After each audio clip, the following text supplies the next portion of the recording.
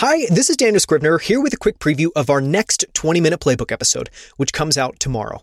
In it, I'm joined by award-winning designer and entrepreneur Joey Cofone. Joey is the founder and CEO of Baron Fig, which is known for its incredible pens, notebooks, and journals like James Clear's Habit Journal. He's also the author of a brand new book called The Laws of Creativity, where he breaks down creativity into 39 laws that anyone can follow to become more creative. In tomorrow's book club episode, we break down the laws of creativity, turning 400 pages into an interview you can listen to in under an hour. It's an incredible conversation you don't want to miss. Here's one of my favorite moments from it. Tune in tomorrow to listen to the full episode. I want to close by talking about two things that are related to the book but aren't the book. And those are the process of writing the book. I've got a couple questions there. Then I want to talk about Baron Fig because I can't not ask you a few questions at least about Baron Fig. The question that I wanted to ask around writing the book is just, and I grabbed some of these from your newsletters, and I'll read them in just a second. But you super openly shared how you wrote the book. So obviously you have a writing background, but what I thought it was just amazing. I always think it is helpful to kind of demystify something that feels big and magical, like your book does, and turn it into something that feels extremely practical and simple. And I'll read just two quotes of things that you did to try to force yourself to write this book. So one was, you talk about, this is a newsletter called Strategies for Personal Accountability. We'll link to it in the show notes. You can find that at outlieracademy.com. But you talk about, that you used a habit tracker to write, and it took you 199 writing sessions at 417 average words to complete the first draft. So I thought it was just cool. And I'll ask a question in just a second. But another technique that you used, it's from the same newsletter, was you talk about that you love to play video games. And when writing, for example, you didn't allow yourself to touch a game controller until you'd written 200 words, which is another just amazing hack of, again, just carrot on a stick.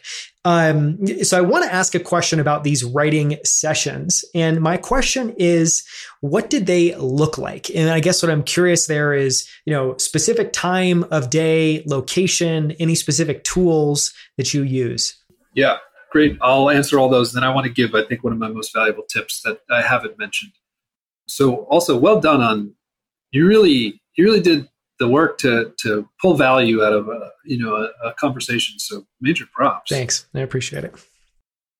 As far as, practically speaking, how did I write the book? It was during the pandemic, and I still had to work a full day. And it was a stressful time for obvious reasons, running a company, figuring out the pandemic. We were all, and by all, I mean planet Earth, we're all stressed, to say the least. But then I closed my laptop at the end of the day. I actually pick up my iPad and I wrote it on my iPad. I used the keyboard that Apple, I think it's in the other room, that Apple makes with it. And to my surprise, I used a program called Ulysses, wrote it on an iPad. Never thought I'd do that. And a lot of the times I was actually just lying in bed, like totally lying down, like not even sitting up. Like I was like, just had my head propped up and it was on my chest and I was just typing away. And then I was exhausted, but I was thrilled to get to this project. And I had a goal every day of 200 words. As you can see, I did 417 on average. There were some days I pumped out 2,000, and there were some days I did like 201. And I was like, that is it. Just hit it. Yeah, but I made the book go forward every day. That's kind of the practical, picture. But one thing that I think really changed the game for me is I did something that I avoided a trap that a lot of writers fall into. Going back. I had a rule that I would write the chapter from start to finish. I would let my wife read it out loud. I so appreciate that, Ariana. She read it out loud. She'd give me some feedback. I would also see in her eyes what was confusing and what wasn't. I would make my edits. And then I never looked at the chapter again. I didn't even read it, ever. It was in the Ulysses. I was dead to me. And I went to the next one. And, if you read the book, you can see I do speak to each chapter. So I added that later. Didn't worry about it at the time. I wanted to make progress because I know that, especially with writing, you can go back and just edit to death. And it wasn't the time. It's the end of choosing when to finish and this never-ending finish line. Yeah. Dividing in half. Absolutely. So I did 82,000 words in 11 months. And actually, I wrote a lot because I thought that I had this idea that you lose 10% in editing. So I wrote a lot because I'm like, great, a lot to work with.